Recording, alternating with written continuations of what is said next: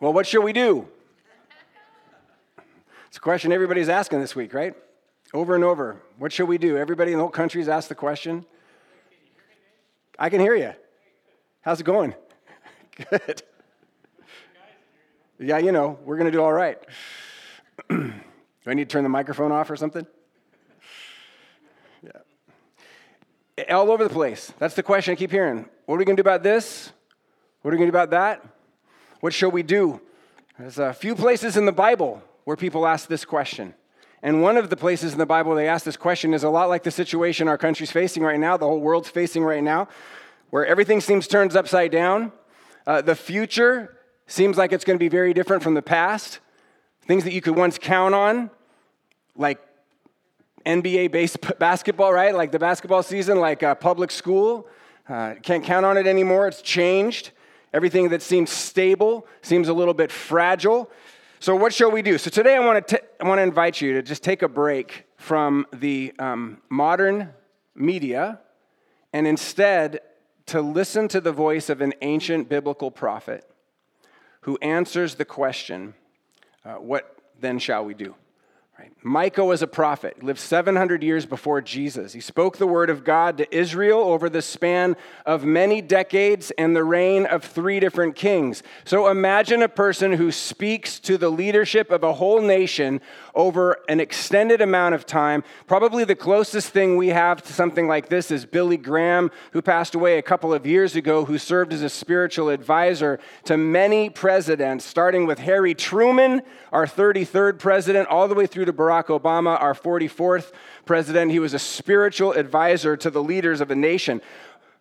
Micah's prophetic ministry lasted nearly as long as Billy Graham's, but unlike Graham, who was primarily an encourager to the leaders of our country, Micah's message to his people, to his leaders, the kings, and to fellow prophets was a message of confrontation.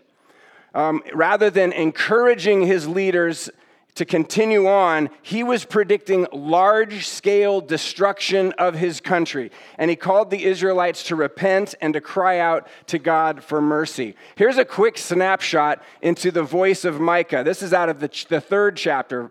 Verse 8, Micah says, "But as for me, I am filled with power, with the Spirit of the Lord, and with justice and with might, to declare to Jacob his transgression and to Israel his sin." Now, Micah's going to continue to talk about Jacob and Israel. It could sound like they're 2 different people. They're not. It's the same name for the same person and the same people. One of the ancient ancestors of the people of Israel was Jacob. His grandfather was Abraham, the very first person in the people of Israel, right? So you got Abraham, his son is Isaac, Isaac's son is Jacob. Jacob's name gets changed to Israel. Israel has 12 sons. They become the leaders of the tribes, the 12 tribes of Israel. So when Micah, the prophet, speaks to Jacob and to Israel, it's just a way of reinforcing, of underlining the message, kind of saying it twice to the same people. The New Testament writers also quote Micah, who's an Old Testament prophet, 700 years before Jesus. And they quote him because Micah predicts the destruction of Israel in his own time, but he also predicts the destruction of Israel in the time of the early New Testament, the destruction of the temple in 70 AD in Rome. In other words, what Micah said came true 700 years before Jesus. What Micah said came true 70 years after the birth of Jesus and the destruction of the temple. And I think there's great value in reading Micah today because the root evils that Micah identifies are transferable and they're still at work in our culture today. And it would be naive for us to believe that we could escape our own destruction if we follow in the rebellious footsteps of those who have throughout history chosen to neglect the way of life and instead have gone their own way. As we continue our Lent series, Meet My Needs, we're going to teach from the well-known prophet, probably the most well-known verse from the prophet Micah's book, where the prophet explains in very simple language what is required of the people of God. It's a statement that is familiar, like the one that we've looked at from James 2 weeks ago. James says, religion that God our Father accepts as pure and faultless is this. And 700 years before, Micah says something similar. He has shown you, O man, what is good, and what does the Lord require of you? So if you put these two statements together, it creates a really helpful bottom line 5-point kind of rule of life or guide. And there's some really important basics, in other words, that needs to be a part of my life. From James, I need to visit the vulnerable, and I need to protect myself from becoming polluted by the world. And then from Micah, he's going to lay out 3 more words of instruction that are similar. But rather than to just pull that one sentence out of Micah, as clear and helpful and challenging as this one sentence is, I'd like to provide a little bit of context, which will really help us get the fuller picture of what this Jewish prophet who lived, get this, 2,700 years ago, what he said to his world and how we might be guided by his words in our world today. This is the message of Micah in just a few words. The message, if you just get the message in just a few words, it's rebellion and then judgment and then restoration. That's what the story is about. Rebellion, followed by judgment, followed by the restoration of all things. That's the 40,000-foot view. Let's dive in a little deeper, and let me give you a 5-point outline for the book of Micah. And I'll go fast through this because I'm just trying to kind of set the stage.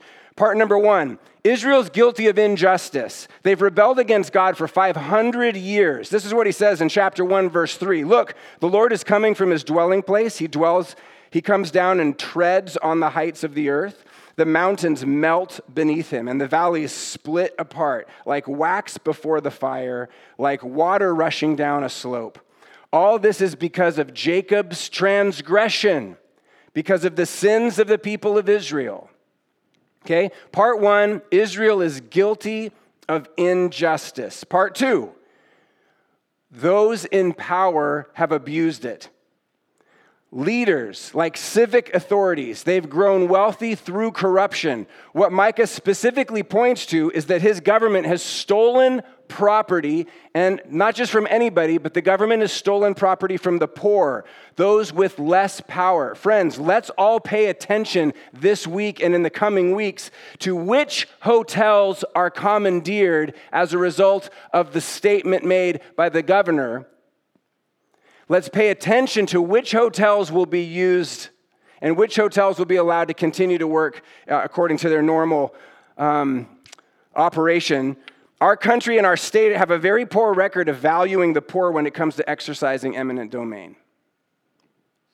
And while civic authorities have abused their power, Micah also laments that prophets or spiritual guides have not done what they're supposed to do. They have not told the truth.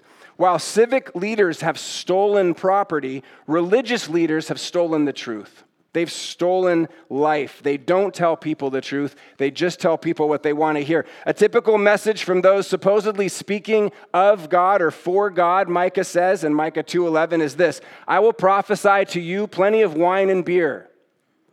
Right out of Micah 2, that's what it says. That's what the prophets are telling the people. I will prophesy to you plenty of wine and plenty of beer. So the so-called prophets are just telling people what they want to hear. The crowds love it. They hire the prophets to come and speak at their gatherings. The prophets make a lot of money. It's a racket. Those with power, whether it's civic power or religious power, they've abused it. Different areas of leadership, but they share a common motivation, and that common motivation is greed. So, part 1 of Micah, Israel's guilty of injustice. Part 2, those with power, they've abused the power. Part 3, there will be consequences for their rebellion. Micah declares that the people of Israel will be routed by Assyria, another nation, and that happens in 722 BC. And then he says, a couple generations later, the people of Israel will be carried away, and that happens by Babylon in 586 BC. Here's what Micah writes in chapter 3, verse 12. Therefore, because of you, Zion will be plowed like a field. Jerusalem will become a heap of rubble, the Temple Hill a mound overgrown with thickets. In other words, nationwide destruction will be the consequences of Israel's rebellion.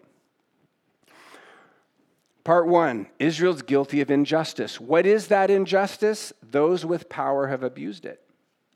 Part 3, there will be consequences for this rebellion. Part 4, but there is hope. There's hope. What is the hope? It's that God will continue to shepherd his people.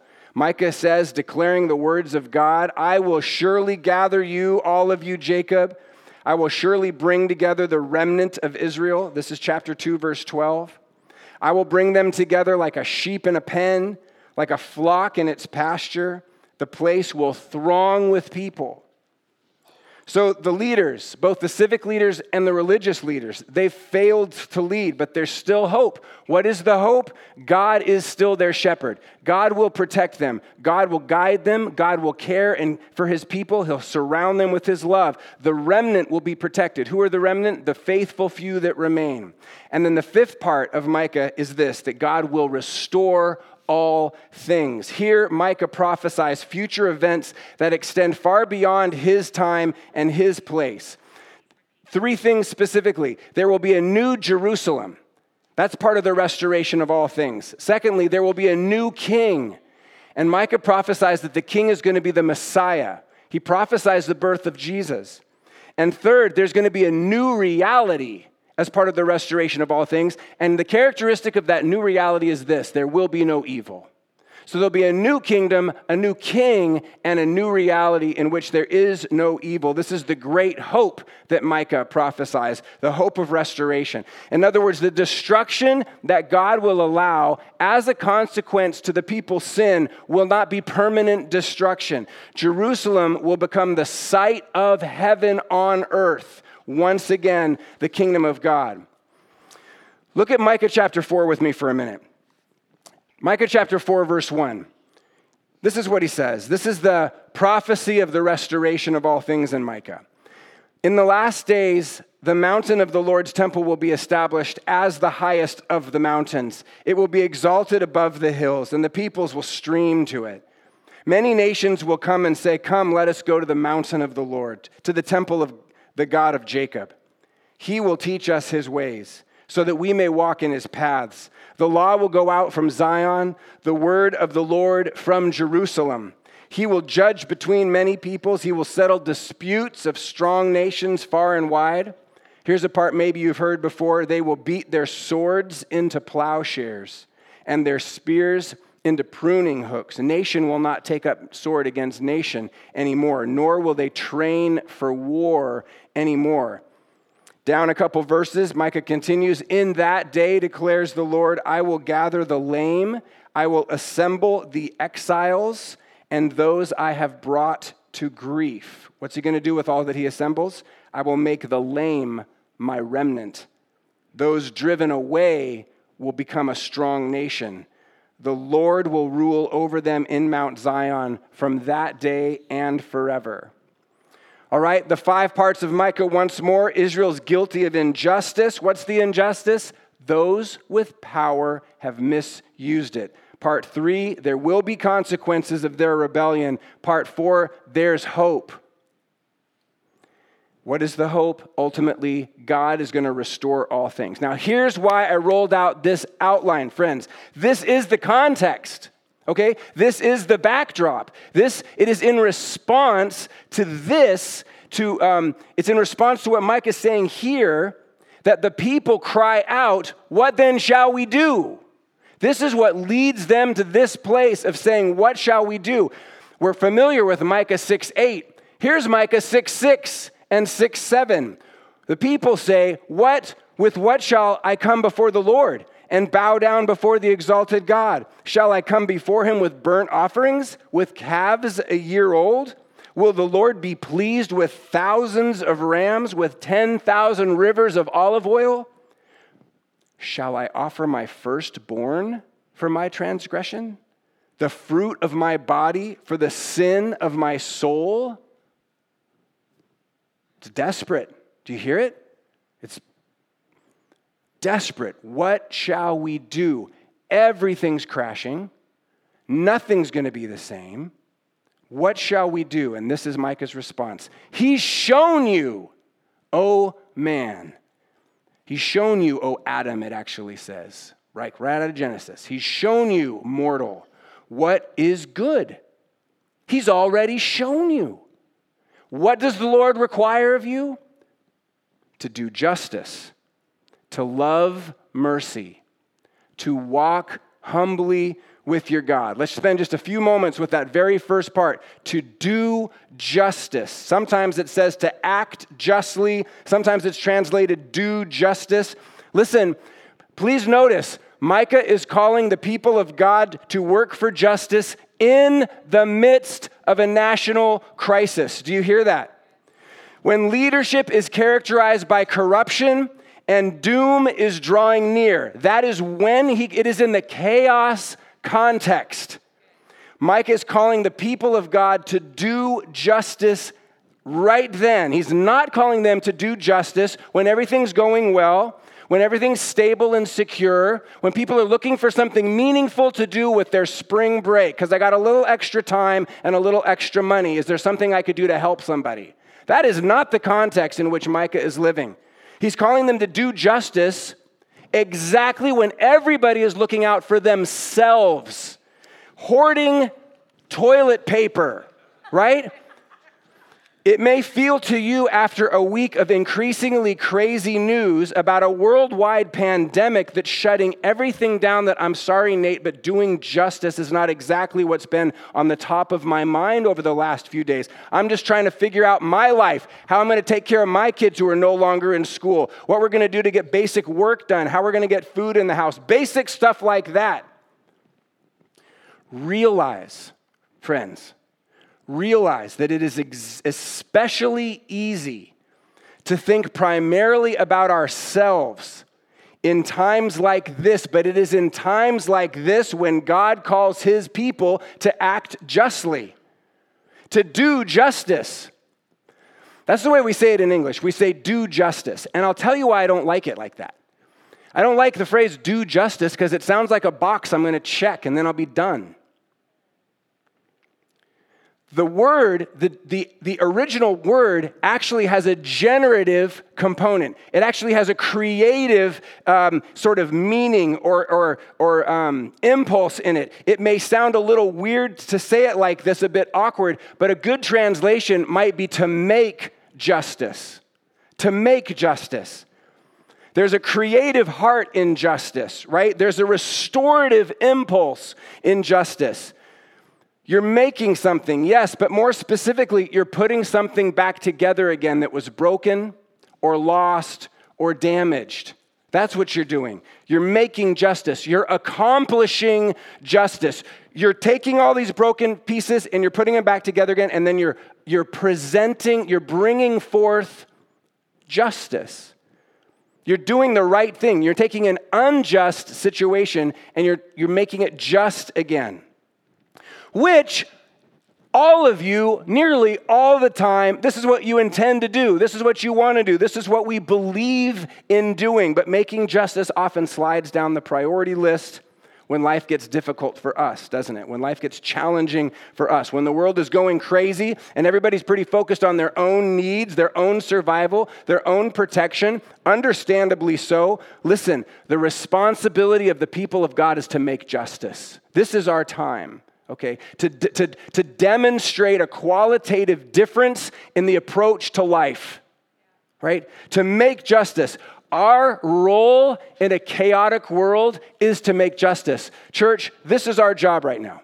This is our job. Our job is to, when the people are saying, what shall we do?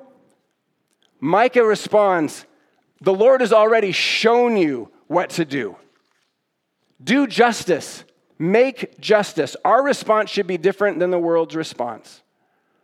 And it doesn't need to be critical or snarky or, superior or pejorative, but it should be different.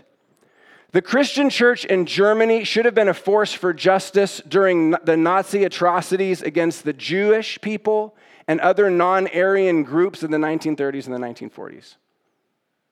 The church should have been this engine for justice. The Christian church in America should have been a force for justice during and way before the civil rights movement in the 1960s. But we, to a large degree, were not. What does the Lord require of you? That is Micah's haunting and clarifying question. And the answer is to do justice, to act justly, to make justice. All right, last question. How? How do we do this? That's the hard part, right? When it's all going crazy, it's hard to know how. Much of the time, injustice is so layered, it's so baked into the system, so entrenched and tied to power. Making justice feels really complicated. It feels so complicated and so challenging, we get overwhelmed and we default into doing nothing. It's apathy. How do we fix the American political system or something like that? So many layers of entrenched, institutionalized injustice. It may be easier just to throw up our hands and just say, I'm just not going to participate. Frankly, my concern in preaching a message about justice this morning is that many of us will hear me say justice is good and will agree, yes, justice is good, and then we will do nothing. We'll do nothing differently because it's hard to know what to do.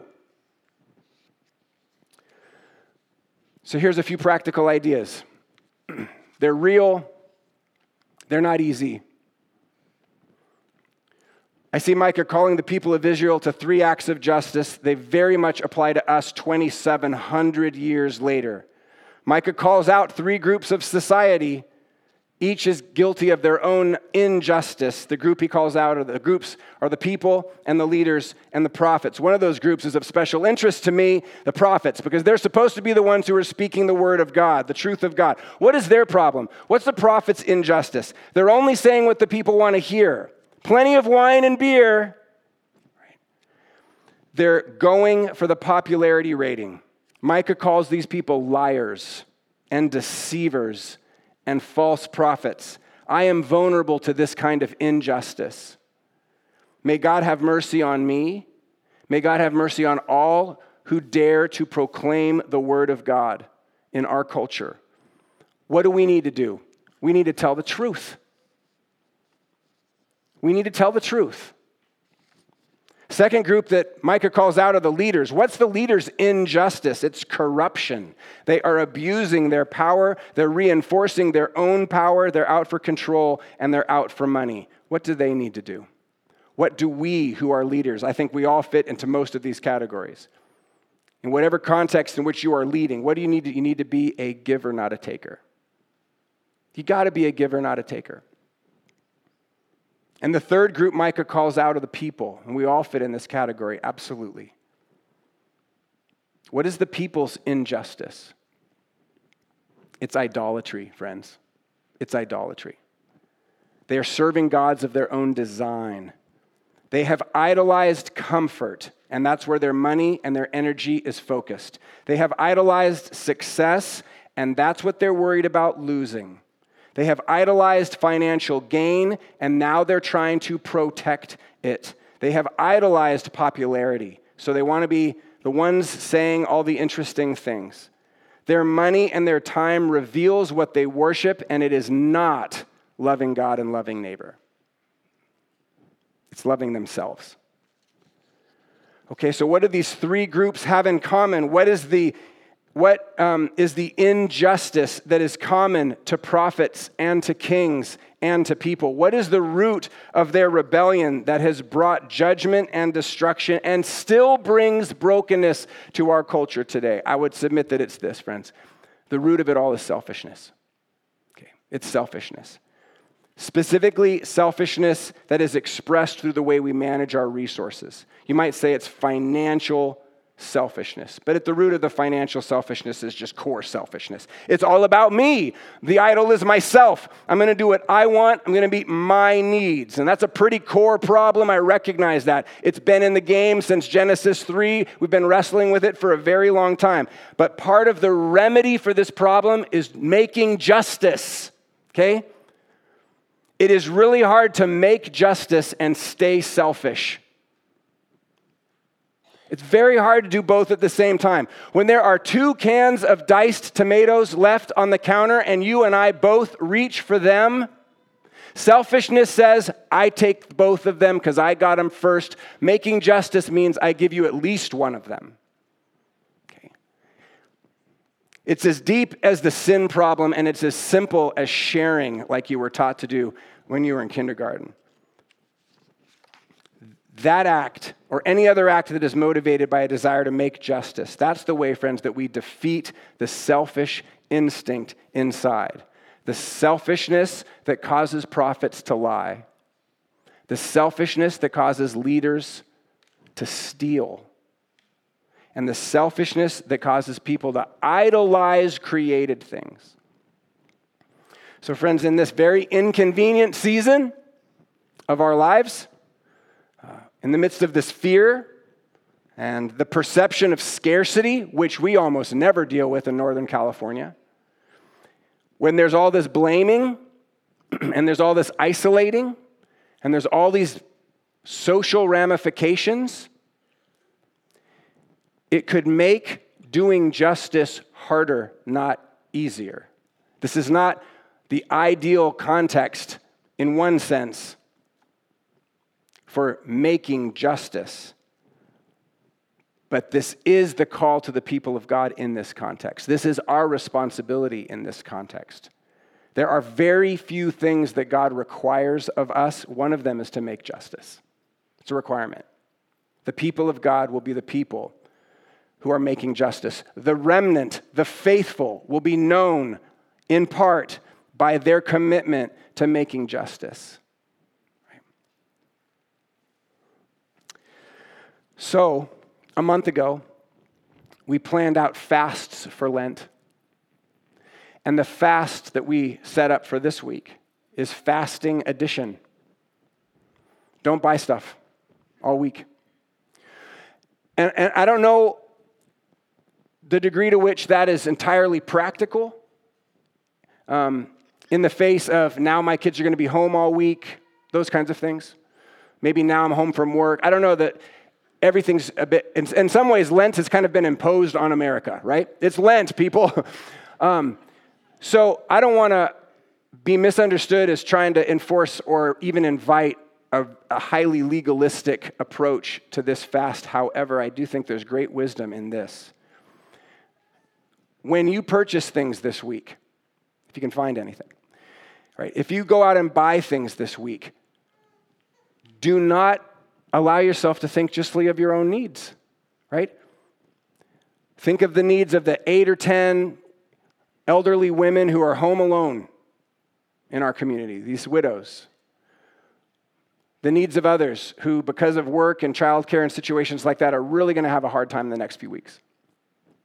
And maybe think of those who are actually physically sick. So, when you purchase things this week, would you do so intentionally? Would you hold in your mind this invitation, which is actually more than an invitation, according to Micah, it is a requirement for us to be people who are making justice, specifically with our resources. Amen? All right. God, I pray for your mercy on us. We pray for great wisdom and the ability to persevere a level of adversity that is almost unheard of for us. And I pray for insight to navigate perception and reality. And I pray for love to pervade our actions. And I pray for the grace to stay connected to one another. Especially I pray for the lonely. And may the church be the church here at Emmaus, throughout the city of Lincoln, all throughout Placer County, state of California, and beyond. May the church be the church. May the people of God make justice in the world. In Jesus' name, amen.